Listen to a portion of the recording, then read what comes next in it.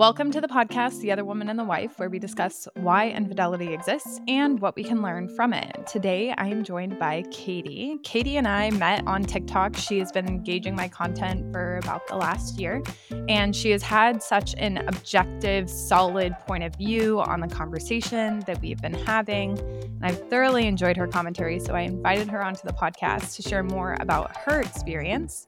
Kaity, is there anything you would like to say as you introduce yourself to listeners? I am incredibly excited to partake in this discussion. Grew up in a really awful, toxic marriage. There was no infidelity with my parents as far as I know, but the level of tension, hatred, toxicity running through my parents before and after the divorce, I feel is very relatable for how spouses feel after discovering an affair and how that kind of high toxic situation can really affect your kids. I'm really passionate about it. I'm in my mid-30s, so I'm just still deconstructing everything that happened to me as a kid. And it's been a passion of mine to really speak out for the kids because it affects you throughout your life if you do this wrong. Yeah, absolutely. I think one of the things that I've loved about your commentary and learning about you through this experience has been that you were the child in a household affected by a miserable marriage. And you and I have kind of shared a lot of relatable experiences and how our parents, emotional dysregulation has kind of led into us as children and how we've gone about changing the way that we approach our own relationships. So can you tell me a little bit about what it was like growing up in the household that you grew up in? My parents divorced in 1995. I was born in 87. So I didn't have a lot of time with my parents married. My brother is 4 years older, so he has more memories of how bad it was. I don't have those memories like Chris does, my brother. He has told me several things. My mom struggles with mental illness in a very big way. And our therapists, even though they don't see her, have said things along the lines of she is, she could have borderline personality disorder. She could have schizophrenia, bipolar. She definitely has narcissistic traits. So it was a childhood full of anxiety, a lot of tiptoeing, a lot of eggshells. There are moments where she was the most loving mother and the most nurturing mom. She definitely has mama bear moments, and that's the stuff that I have to hang on to.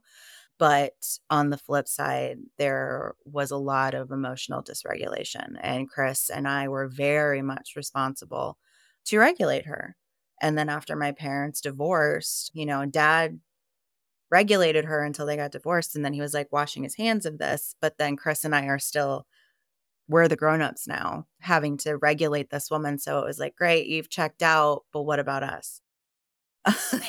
So I see you've got this taken care of for you, but I'm 8. So you felt like you weren't capable. Let me freaking tell you how incapable I was of handling my mother. Did not have the tools. Still don't. We don't have a great relationship now. I've had to move states away from her. My brother has as well. We do the best we can. We are both in extensive therapy. But it was chaotic. I remember a lot of stomach aches. Do you think it would have been helpful to you in childhood had your parents sought therapy not only for themselves, but also given that resource to you as a child? Today's episode is sponsored by BetterHelp. BetterHelp is a platform that connects individuals interested in talk therapy with therapists. I think that talk therapy is helpful because it allows you to intentionally carve out time for yourself to unpack your own thoughts, experiences, and feelings, and have an outside perspective to help you make better decisions in the future. I have many personal experiences with BetterHelp. One of my favorite personal experiences is when I gifted a membership to a personal friend, and she still utilizes that same therapist that she initially found 7 years later. BetterHelp is an amazing option for anybody who is curious about therapy and what it is like. BetterHelp has offered our listeners a discount of 10% for their first month if they utilize the link that is in the show description. The link is betterhelp.com/theotherwoman. You will get 10% off your first month, and you will also be supporting our podcast. We want to thank BetterHelp for sponsoring our podcast. It's interesting you bring that up. I was in therapy in high school. It was not very helpful because I didn't feel safe, to be honest, with my therapist because I was so focused on not hurting my mom. And I mean, I know my therapist wasn't going to go and say anything to her, but I still had this loyalty towards my mom because dad left. I can't put her in a bad situation. I would lie to my dad about how bad it was. He would ask me all the time, like, how are things at your mom's? Are you doing okay? Because I lived with her and I would visit with him and that was my choice as a kid because my mom manipulated me into living with her. I just had this very big sense of duty and also being raised in a really religious home. Her favorite thing to tell me is you need to honor your parents. And I'm like, okay, well, you guys always forget the second half of that verse where it says, and do not bring your child to anger, which they're great at. So I went to therapy off and on. I never felt empowered to tell the truth in order to work through these things because I knew that I wasn't the problem. I knew my parents were the problem and I knew that they would not be committed to fixing themselves. So what was the point? My dad and his second wife dragged my brother to therapy because they thought he was the problem. And the therapist was like, actually, he's not the problem. I need you to come in and have therapy. And my dad was willing. He's gone off and on. My ex-stepmother was not. She was very much, this is not my problem. I'm not the problem. I've never been the problem. You know, Chris is the problem. Katie's the problem. So if your child doesn't have the ability to be completely vulnerable, it's pointless. If they feel there's going to be any sort of reprimand punishment for what they say in therapy or what goes on in therapy, or if they feel that they will be disloyal, it's not going to work. It's not effective. No, not even a little bit. And even now as adults, Chris and I. And Chris is your brother, just yes, so the listeners know. Chris is your brother. Chris is my brother. He's a lot better about boundaries and protecting his peace than I am. So I've learned a lot from him. But you know that there's an episode of Bob's Burgers where Bob goes, Lynn, I think I had a bad childhood. And she's like, yeah, I know. People who stand like that don't have good childhoods. Like, that's me. It's me and my brother. Like, when I finally realized, it sounds ridiculous, but I was 30 when I was like, holy shit, I had a bad childhood. And then Chris was like, yeah, you did. People with good childhoods don't act like us. Can you expand a little bit on act like us? Everything is a joke. We have very dark humor. We're incredibly sarcastic. Chris and I, it's funny, at our attachment styles, we had, you know, a very similar childhood, but I am very anxiously attached and he is a dismissive. And it might just be because of birth order. You know, he's the oldest. He has an extreme amount of responsibility. And then I was the baby. So I was doted on and I was definitely daddy's little girl and still am to this day. And I also just want to point out my dad initiated my parents' divorce and I am closest to him. And there was a long time that I was upset with him and angry with him.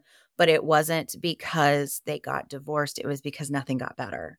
It made my life harder because my mom was angrier after the divorce. And I was with the angry parent. So she still hangs on to this today. She never remarried. They divorced in 95. She still says things like, well, when your father got rid of me, like, you know, those little manipulative, passive aggressive comments. Those are hard for a 10-year-old to hear. And I remember it boring a hole in my stomach. And I would just like, okay, now we have to switch lanes and I have to fix her mood. Because, I mean, it's a survival thing. So Chris and I, going back to how can you tell we had a bad childhood? One, we don't really have great relationships with our parents. I have a good relationship with my dad, but that's it. I would say Chris stays in touch with our parents for my sake. He doesn't want me to have to deal, especially with elder care and aging parents. My parents are boomers. Definitely. They were born in 54 and 58. Last year, my dad had a quadruple bypass. My mom is really failing. And so Chris, I think, stays in touch with them periodically for me because he loves me and doesn't want me to have to handle this on my own. But I'm pretty sure if I wasn't there, he would be like, okay, bye. Protect my peace. Yeah, basically. Oh, he's all about like protect my peace. Like, I will shut this down. Oh, but your well-being is a part of his peace, and I think that is so sweet. It is, but it's begrudgingly, I would say. He's very much like, I love my sister. And it's so funny when he started therapy because he was always resistant to it because he was just like, it's fine. Like, I had a bad childhood. I'm over it. It's not a big deal. Like, people don't love me, blah, da, da, da, da. It was funny. My sister-in-law, his wife, would say, I thought we were doing okay with this whole dismissive thing. But then, like, out of nowhere, he started getting really angry. And she's like, oh, okay. So, like, you do have to process all of this because Becca and my sister-in-law we're expressive. We talk about our feelings. And Chris is like, you just have to get over it. And I was like, oh, well, it looks like somebody's not over that daddy doesn't love you. So, I love and his, you. his therapist was like, I think that you were probably parentified around age 5. Would you say that's accurate? What happened? And Chris is like, well, yeah, a new baby came into the family and somebody had to be the adult. And that baby was me. And it's very true. Like, to this day, I say my brother raised me. He was my protector. He was my moral compass. He's the person who taught me how to survive this dynamic. We have this unhealthy way of attaching to other people where Chris, everybody is disposable. I mean, except for his wife. He adores his wife. That is the best marriage I've ever seen in my life. I envy it. I love it. And if it were to ever end, I would probably pick my sister-in-law over him. How special. That is so special. I love that. I love I whenever the bond know. becomes so thick, you know? I know. Like, we call each other every day. Like, and they live in Washington and I live in Georgia. And so, like, we are just knit together because Chris and I have this bond of nobody knows what it's like to be Ed and Luann's kids. And people around us knew how bad our family was and how bad my parents were. Nobody felt empowered to do a thing. And I held on to a lot of anger about that until honestly this year because I found out later. Also, don't keep secrets from your adult children. Adults need to have conversations with their adult children about what happened because I've been thinking one thing my whole life and then come to find out, oh my God, that's not true at all. What was it? My mom's older sister lived down the road and she was there for everything she grew up with. I mean, I grew up with her down the road from me, spent a lot of time with her. And I was just like, why didn't she ever step in to stop like my mom treating us like this, emotionally abusing us, things like that? Uh-huh. Nobody ever said anything. And then I come to find out that actually when my parents got divorced, it was set up with the court that my aunt was the chaperone and for supervised visitation with my mom because she wasn't well. And she actually went to the court and said that I don't believe my sister should ever have custody of her children. And the court didn't listen to her.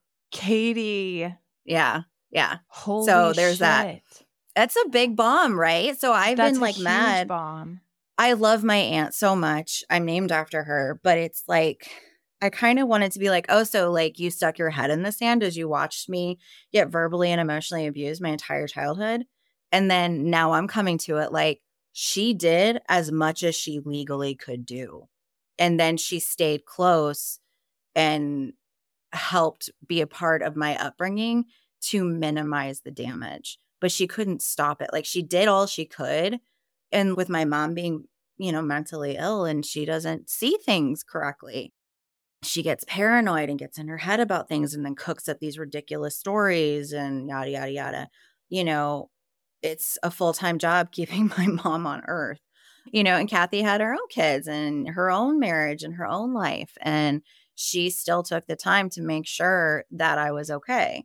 And I even texted her this year and I was like, I owe you an apology, even if you don't know that I do, because I've been mad at you my whole life because I felt like nobody wanted to protect me. And I found out you did. And she said, I love my sister, but no child deserves to go through what you and your brother went through. And so she stayed as close as she could. And I will be forever grateful for that. I mean, she couldn't do more because of our legal system in the 90s, especially. Yeah, the 90s Um, were hell for the system.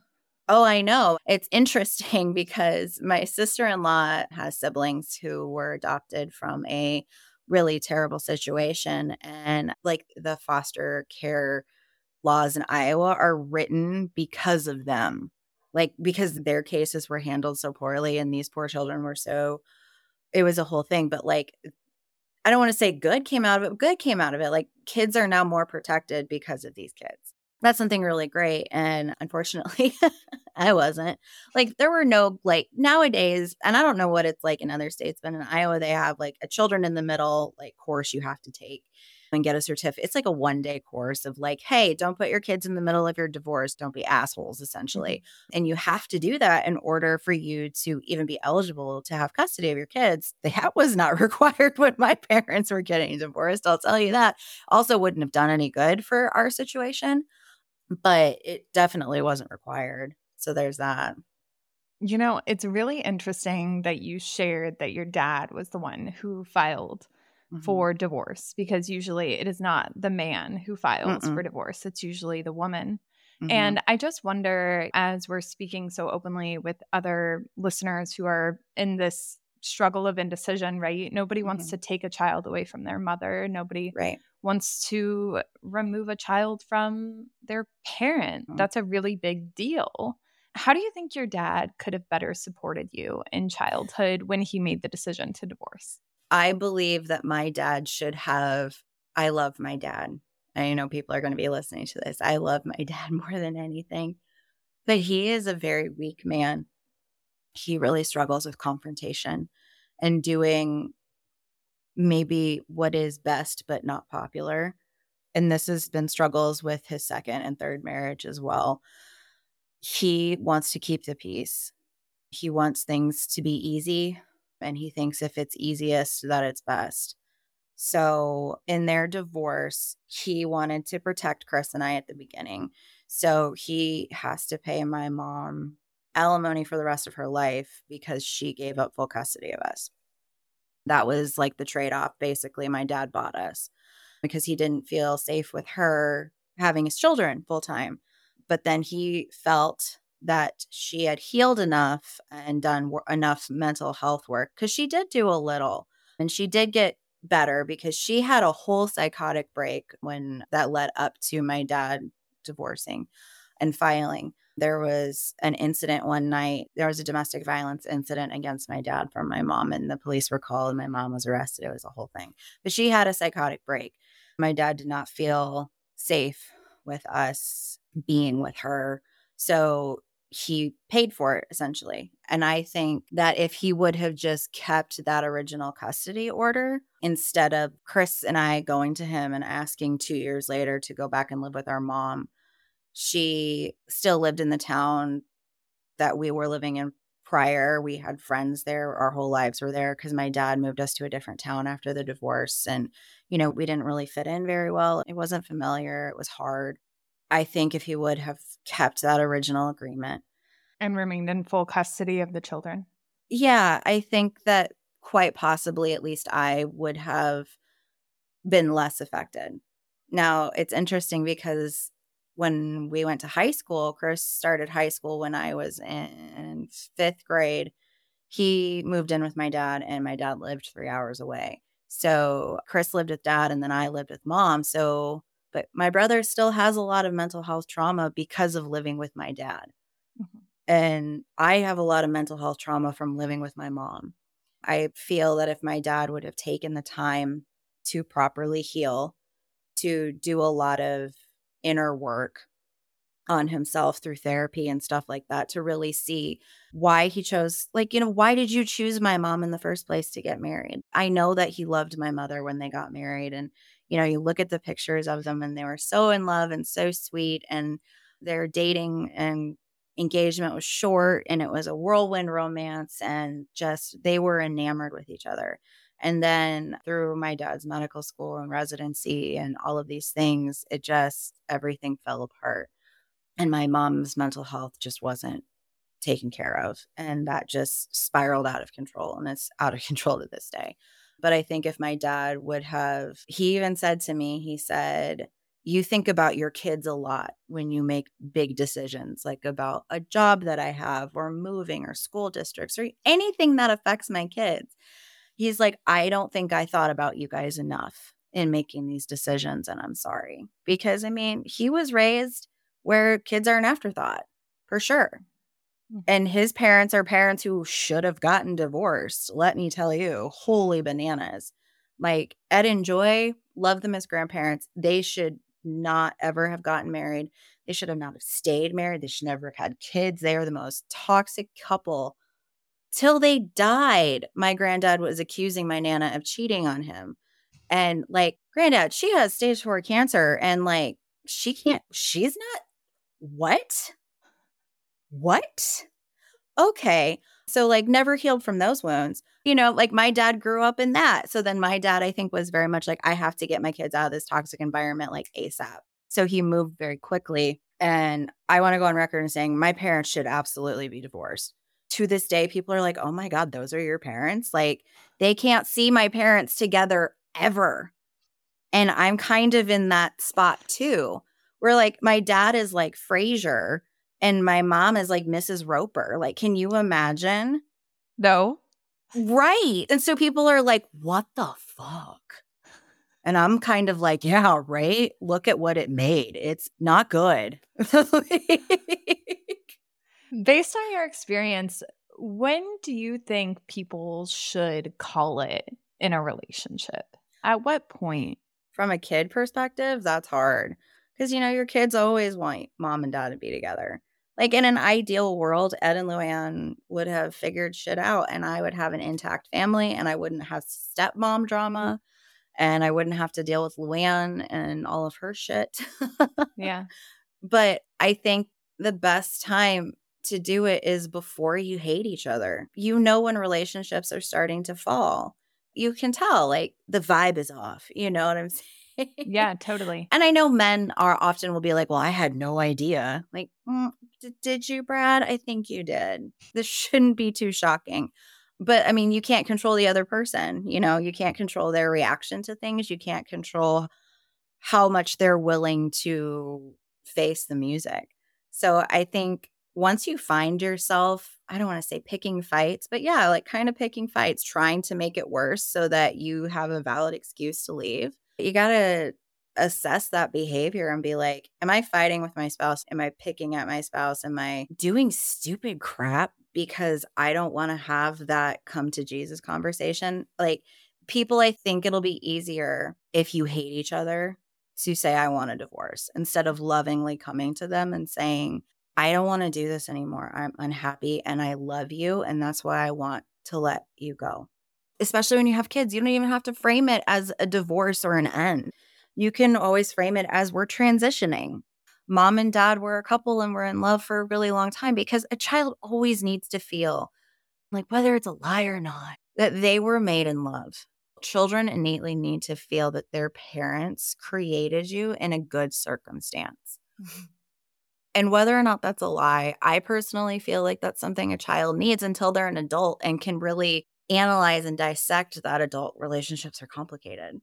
And I feel that you need to at least start having those really real conversations of, hey, this sucks.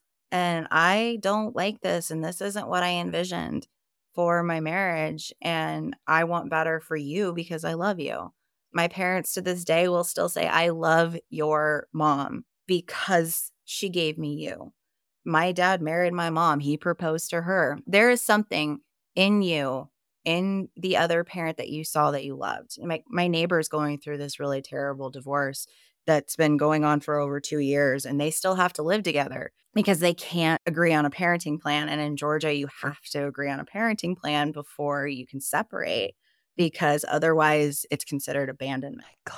It's awful. That's It's a horrible law. horrible law. And I mean, on one side, I can understand thinking, hey, you know, in non-domestic violence situations, They need to agree on how they're going to handle their kids to make sure the kids are taken care of. But you're talking But about two people who likely don't agree on anything. correct. And they hate each other. And so, like, I have these kiddos down the street that I look at them and I see my brother and myself. And I am so close to their mom, and she knows my whole history. And so I've been able to be like, no, they can come over whenever. They don't even have to call. They don't have to knock. They have the code to my house. I didn't have a safe place. They have a safe place. My home is calm. My home is quiet. There is no, and she's Chaos. divorcing. Yeah, there's no chaos. She's divorcing a narcissist too. And so, like, the things he says sound like what my mom says. So I'm just like, I'm down here helping her like type up emails and stuff. Like, no, this is how you're going to respond, and he's going to hate it. It's like, it's cathartic for me because I can't do that to my mom, and I can do it for him and not have any repercussions. Yeah, totally. But I mean, you have to have that really honest conversation of, I love you and I love myself and I love us enough to either fix it and be very serious about fixing it or ending it and transitioning into a friendship. These two friends, you can be best friends and have kids. You may find a whole new relationship with your spouse after divorce that's even better than before. It's more honest than before. Because I'm sure you get to that point when you're in a marriage where you're like, I can't have this conversation with him because it hurts. And when you're friends, you don't have that forever on your back being like all that pressure of this has to work, where it's like when you have kids together, it's just a different relationship altogether. And then, having to deconstruct all the religious bullshit that I had on top of everything and being told that my dad was an adulterer and he's going to hell because they got, that garbage on top of all of that. So there's that. So, Kaity, you had mentioned that your dad decided to remarry after divorce. Can you tell me a little bit about what it's like developing a relationship with a stepmother, and what was that experience like for you? It was awful. It was awful because I felt very forced and I did not have a supportive mom at all. I have actually had two stepmothers. So my first stepmother, they married in 97. She had no children of her own. She was also very religious and they got married. She was actually my nanny. My dad hired her to be our nanny, but I think they had started a relationship before that. My dad was like, oh, well, I'm moving and I need help and blah. Anywho, so then they got married. I was not encouraged by my mother to have a good relationship with her. I had to keep things very quiet, very secret, just for survival's sake, essentially. Like, I could never talk about her. I could never talk about anything like that. She also wasn't a good person. Maybe my mom was right about that. I came to find out as an adult in discussions with my dad that she would withhold sex from my dad based on my behavior when I visited. And yeah, that's kind of fucked up, right? That's so fucking weird. Right? And I told my dad as an adult, I said, I have always felt like I am in competition with the women that you marry. And he said, well, it's probably because Angela, his ex-wife, did put you in competition. I was like, I wasn't fighting for a seat at the table. I'm your daughter. That seat is permanent. Sorry. And so coming to find out later that, yeah, she was in competition. She hated me.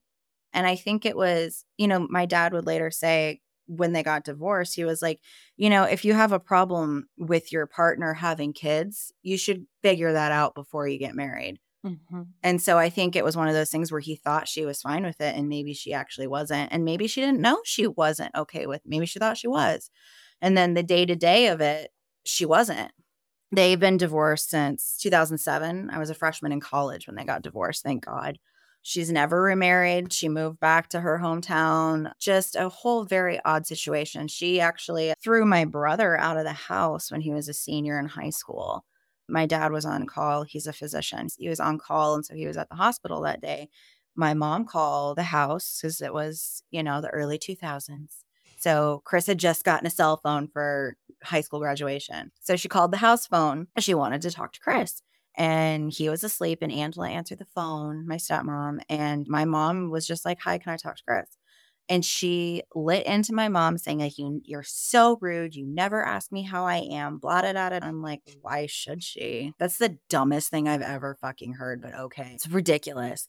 And Dude, so, the management of expectations is just wild among adults who have not educated themselves. So, yeah, the idea that, insane.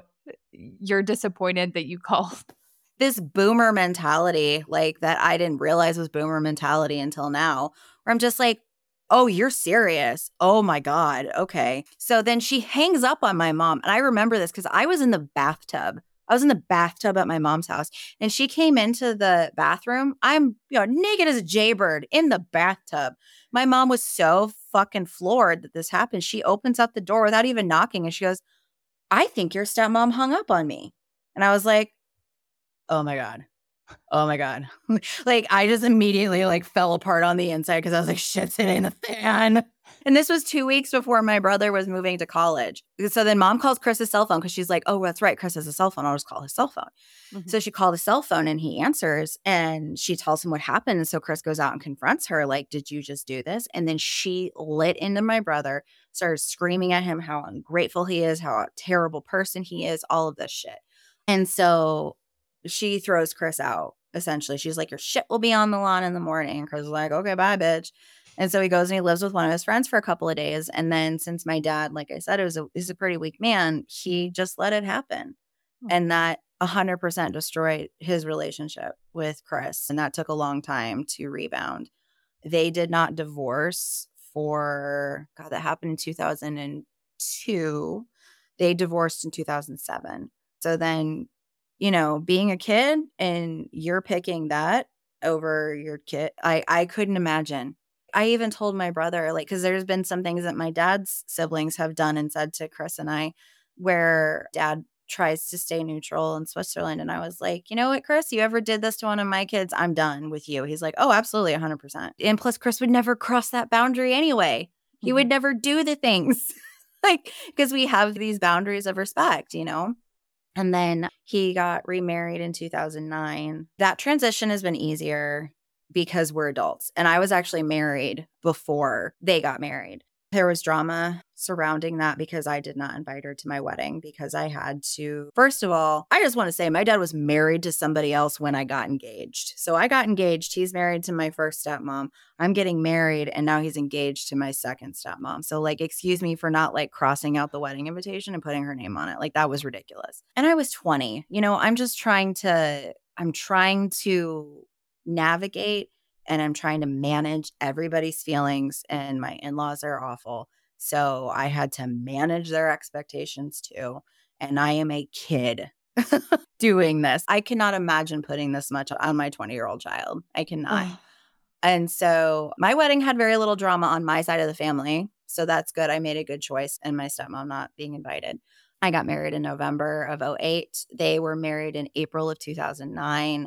And then my brother was married in September of 2009. So Chris and Becca decided that they would invite his wife to their wedding, and we all had a pretty good relationship at this point. And then there was drama for Chris and Becca because of her inclusion. And there's been issues ever since. My stepmom has this way of running off her mouth and getting involved in relationships she shouldn't be involved in, putting in her 2 cents, flying in, fucking everything up, and then leaving, and then never apologizing. And that's what happened with Chris and Becca with their wedding. So they kind of got over that and moved along. And then his wife, my dad's wife, Pam, has never really taken to me. And I feel like it's another competition thing, but not in a weird, sick, twisted way that my other stepmom was. It's more of that's Ed's baby, that's Ed's princess, and I can't say anything negative about her. I can't talk anything about her because Ed's going to defend her till the cows come home. I mean, he won't do it to my face, like defend me in person. But like, I think it's one of those things where he just shuts down the conversation because my dad shuts down when he's confronted with something he doesn't like. And so I think she's just kind of been conditioned to be like, okay, I don't bring up Kaity or anything that I have concerns about with Kaity because Ed won't entertain it. That's kind of nice to know on my end, but she definitely has this boomer Mentality. Yes, like we had this incident with her a year and a half ago. My dad went in to get a stent put in and they found a widowmaker in his heart. He had so much blockage in his heart. And it was scary. So he had to have a quadruple bypass and then have like a fifth stent put in. It was scary. Like my dad is my support. He is my stronghold. I can't imagine my life without him. He's in my phone as daddy still, and I'm 36 years old. Because I mean, he's my dad. He's my daddy, and I still call him Katie, daddy. Yeah, me I am. too. Oh my God, shut the hell up. No, and somebody made fun of me for it, and so then I Yes. changed his Oh, name to no. Popcorn in my phone because that's what my kids call him. And then That is one night I adorable. got drunk and I changed it back. I was like, no, he's fucking Good. daddy. Yeah. Yeah, exactly. My sister-in-law's like, that's creepy. I'm like, you're fucking creepy. Like, this is the one thing I have. Don't let me give it up. Yeah, I'm not ready. I'm not ready. I'm not ready. Not ready. Well, and like at the same time too, like my mom called her parents mother and daddy. Like until the day they died, it was mother and daddy. It was and all of the girls called their parents that. It was hilarious because my grandmother was very stiff and rigid and classy. And then there's God, I love my the grandpa. daughter-dad bond so much. It really I is do like, too. oh, it's the best. I love watching my daughter and my husband, like their little bond, because it is like she's 11 now, you know, she's moody and a tween and all this shit. And I don't know, she hates me 90% of the time. So that's fine. But Dude, she comes down for breakfast and like Tanner has her like cradled. Like she's like a freaking infant and he's got her in the fridge and he's cradling her like this. Like, what do you want for breakfast? And I'm like, relish it. I know. Yes. Like on one side, I was like, the fuck. And on the other side, I'm like, that's adorable. Yeah, absolutely. It is. It's so sweet. Yeah. We have a note But on yeah. Stan's bedside table right now. Stan came home drunk the other night. One of our daughters woke up. And so Yeah. she wrote a note and slipped it under the door. And it says, "Can I help you, Daddy?" Oh my God, that's so Fucking adorable. framing it. So freaking cute. Oh my God. And it's just, you know, that bond, like, and especially when you're thinking of when you bring in a step parent, you have to be on the same page.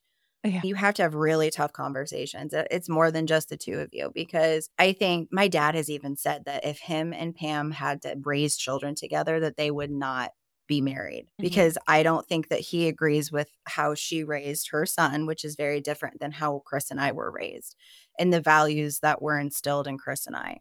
And Pam and her son do not have a great relationship. She's very much a hoverer. She very much babies him, all of this stuff. And he feels very smothered, which is why he lives across the country. Like last Thanksgiving, he spent Thanksgiving with my dad, not his mom, my dad. So, like, I mean, I think that says something about his relationship with his parents. I think it's complicated. You find your person, you really want to spend your life with them, and you think that it's going to be okay because mom or dad have found the one and I'm finally going to be happy. But like, they have to agree to love your child as much as you love your child. And that is very hard to find. It is one of those things where, I mean, I don't know how to blend a family. My dad can't do it. So then going back to my dad's quadruple bypass, my stepmom has always had a problem with the fact my dad is still paying my mom alimony all these years later. And she was saying, and you knew that when you married him. So like, also not my fucking problem. Manage your own expectations, lady. Right. And this is not my goddamn job. She got drunk one night and she started texting Chris and I basically saying that my brother was a bad son. And because he couldn't come out for my dad's surgery, because my brother was in the middle of adopting a child. So he couldn't leave, Seattle. He needed to stay with his family and made his family the priority. And Pam basically said, okay, well, I guess I'm on my own then, blah, da, da, da, da. And, we're looking at your dad needing to retire early. And there's a lot of, financial expectations. And she called me and she was talking about her son's inheritance. And I'm like, Pam, why are you talking to me about this? And she was starting to slur her words and everything. And so then the next morning, I sent a group text to everybody and I included Pam and my dad and my brother and my sister-in-law and my husband, who didn't want to be included in any of this. And I just said, okay, first of all, what happened last night? And she sent these texts at like midnight. Like, what happened last night will not be happening ever again, because conversations about my parents' marriage and that financial arrangement have nothing to do with Chris and I. We were children in this arrangement. We are going to stay children in this arrangement. That is between those two. Any discussions about my dad's career cannot happen without my dad. He's having a bypass. He doesn't have Alzheimer's, for Christ's sake. Like, he can make his own decisions. Mhm. My brother sent him an email. We had screenshots. We sent them all. We tattled like there was no other, because Chris is just like, I don't expect you to do anything about this, but this isn't helpful. Like, this is not productive, especially right now when we're dealing with open heart surgery. And I just wanted you to be aware of it. So she has not spoken to my brother since. She has called because my brother put down boundaries and saying, this is inappropriate. This is unacceptable. You cannot speak to us like this. And she got offended, and she refuses to apologize, even though she was very clearly in the wrong. And I've had conversations with my dad, very blunt ones, of him saying, if you want to fix this with Chris, she has to apologize. And my poor dad is like, I cannot make her do that. Mhm. I don't disagree with you, but I can't force her to do that. Mhm. And I said, I understand you can't force her to do that, but this is the outcome that's going to come from it, because Chris doesn't deserve an apology, because my brother is not a bad son. Chris and I have put up with so much shit from our parents, and I think my dad recognizes that. So even this year for my brother's birthday, which was just last week, my dad sent him a secret birthday card that was just from my dad.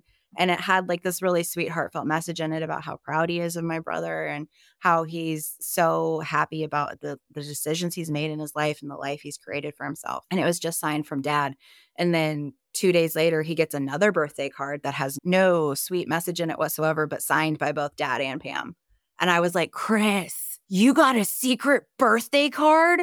That is my birthday present, because the tea is piping hot. Merry Christmas and happy birthday to Kaity. I don't need anything this year.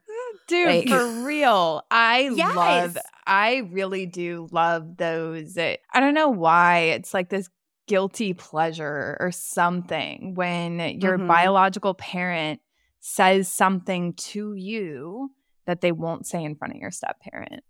Yes. And there are a lot of things I am finding. And that is kind of where I'm just like, oh, so maybe your marriage isn't perfect. You want everyone to think that you finally have found the one. Because actually, my dad and my stepmom were high school sweethearts. And my mom was the rebound from my stepmom breaking up with my dad right out of high school. They always talk about how our stars were always aligned and it was just the time, but all this bullshit. And I'm like, okay, well, my life had to be kind of ruined so you guys could have a happily ever after. So maybe talk about that less. Just a thought. Then I think my dad's having to do some thinking of, how did I get in this situation again? Because he knows that Chris and I are not the problem. Chris and I have gone to therapy, and, he's very proud of us for having done that. And I've told my dad, I said, I think Pam has some childhood trauma that she needs to work through, because she has some really unhealthy coping mechanisms. And I think it would all do our family a lot of good. And I think you, my dad, could, benefit from that. And he was just like, she won't go, because her ex-husband is a psychologist. So she's not going to go ever. So I'm like, oh, okay. So this is just where you're going to be stuck then. Those personal biases, man, they really do lead us into tricky waters, don't they? They do. Yeah. Yeah. And if you're unaware of it, then it kind of just controls your life. Oh, for sure. And I can see the same patterns, and humans, we love to look for patterns. And so then just sitting back and looking at my dad, I'm like, you've married the same woman 3 times and it still doesn't work. It's crazy. And not that we're going to go into psychoanalyzing your dad, but I would like to ask a question about your perception of him. Would you consider your dad codependent? Oh, 100%. Yeah, I thought so. 100%. That man cannot be alone. He cannot. He has never cheated, but he gets them lined up real quick. When one is over, he's like, I can't let these sheets cool. And I'm not saying that I'm not. I mean, I think I'm codependent to a degree, and it's definitely something I'm working on. My dad, I don't think recognizes that, but I do, So and my sister-in-law, she started reading a book about codependency and to learn more about my dad, and this interaction. She's just like, holy shit, this book is about me.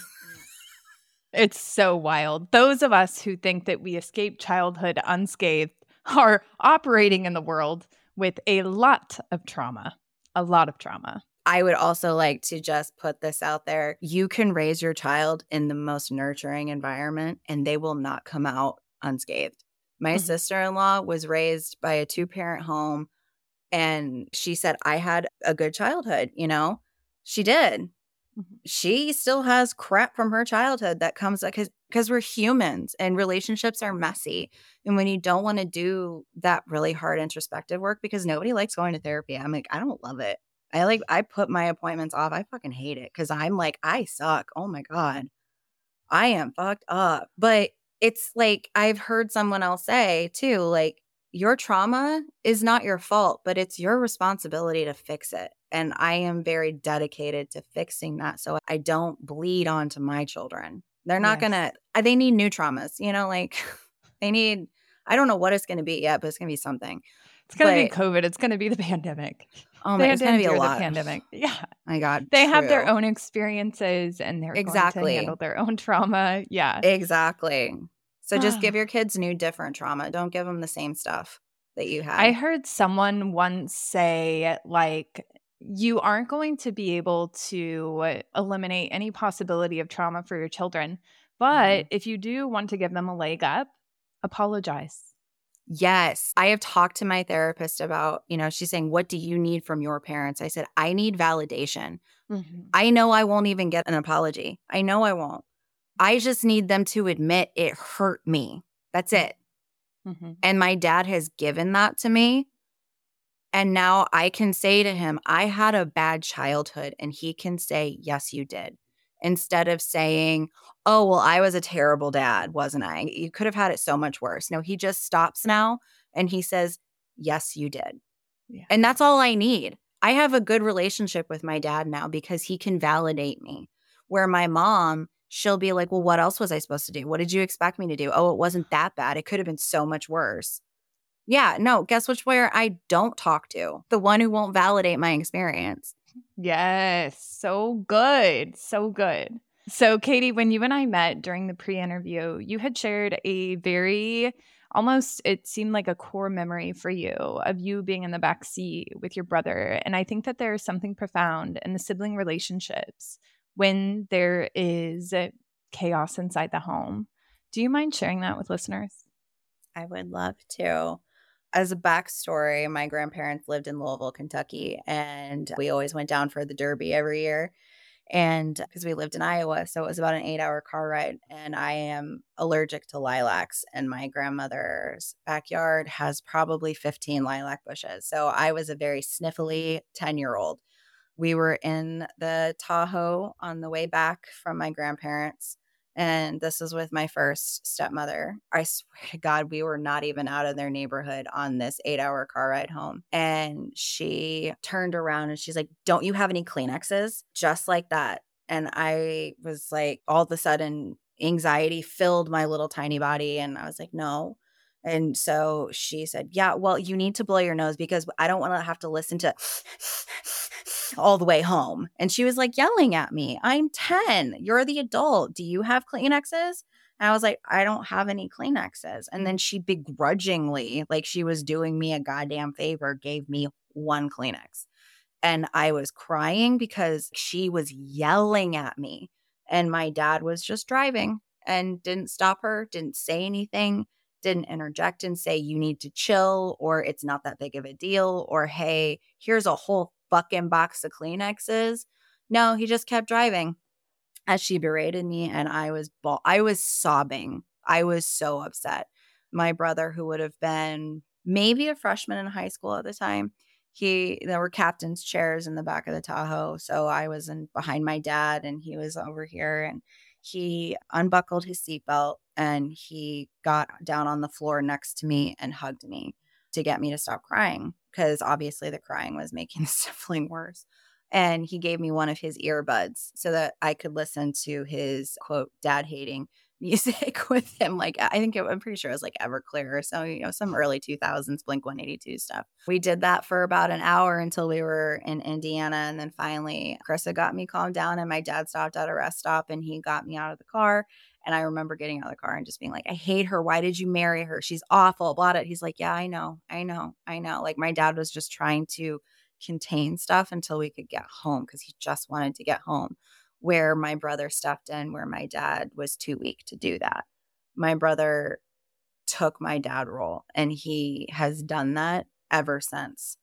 Every disappointment, every fucking mistake I've made, Chris has been my constant, and we were forged in this fire together. No one knows what we went through but us. And so nobody understands him like I do, and nobody understands me like he does.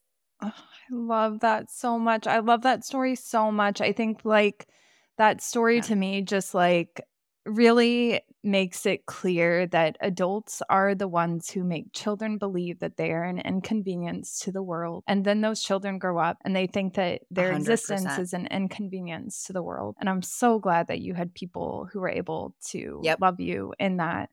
And you still have them. I do too. Thank you so much for coming on to the podcast, Kaity. I am forever grateful for my brother. Me too. I'm grateful for your brother. Please tell him I said thanks. Seriously. I will. Don't worry. So much. Like, I love whenever the kids can come together and really, you know, help each other in foreign circumstances. You know, nobody tells you what it's like to be a kid inside of the home affected by divorce, affected by emotionally dysregulated adults. No. And you guys took the freaking high road, and you guys are thriving in your own families and in your own individual experiences in life. And I'm so happy about that.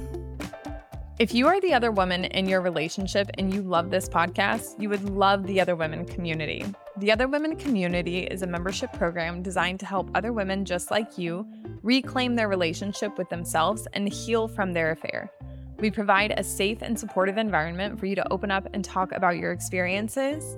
We give you the tools and resources you need to grow into an authentic, empowered individual.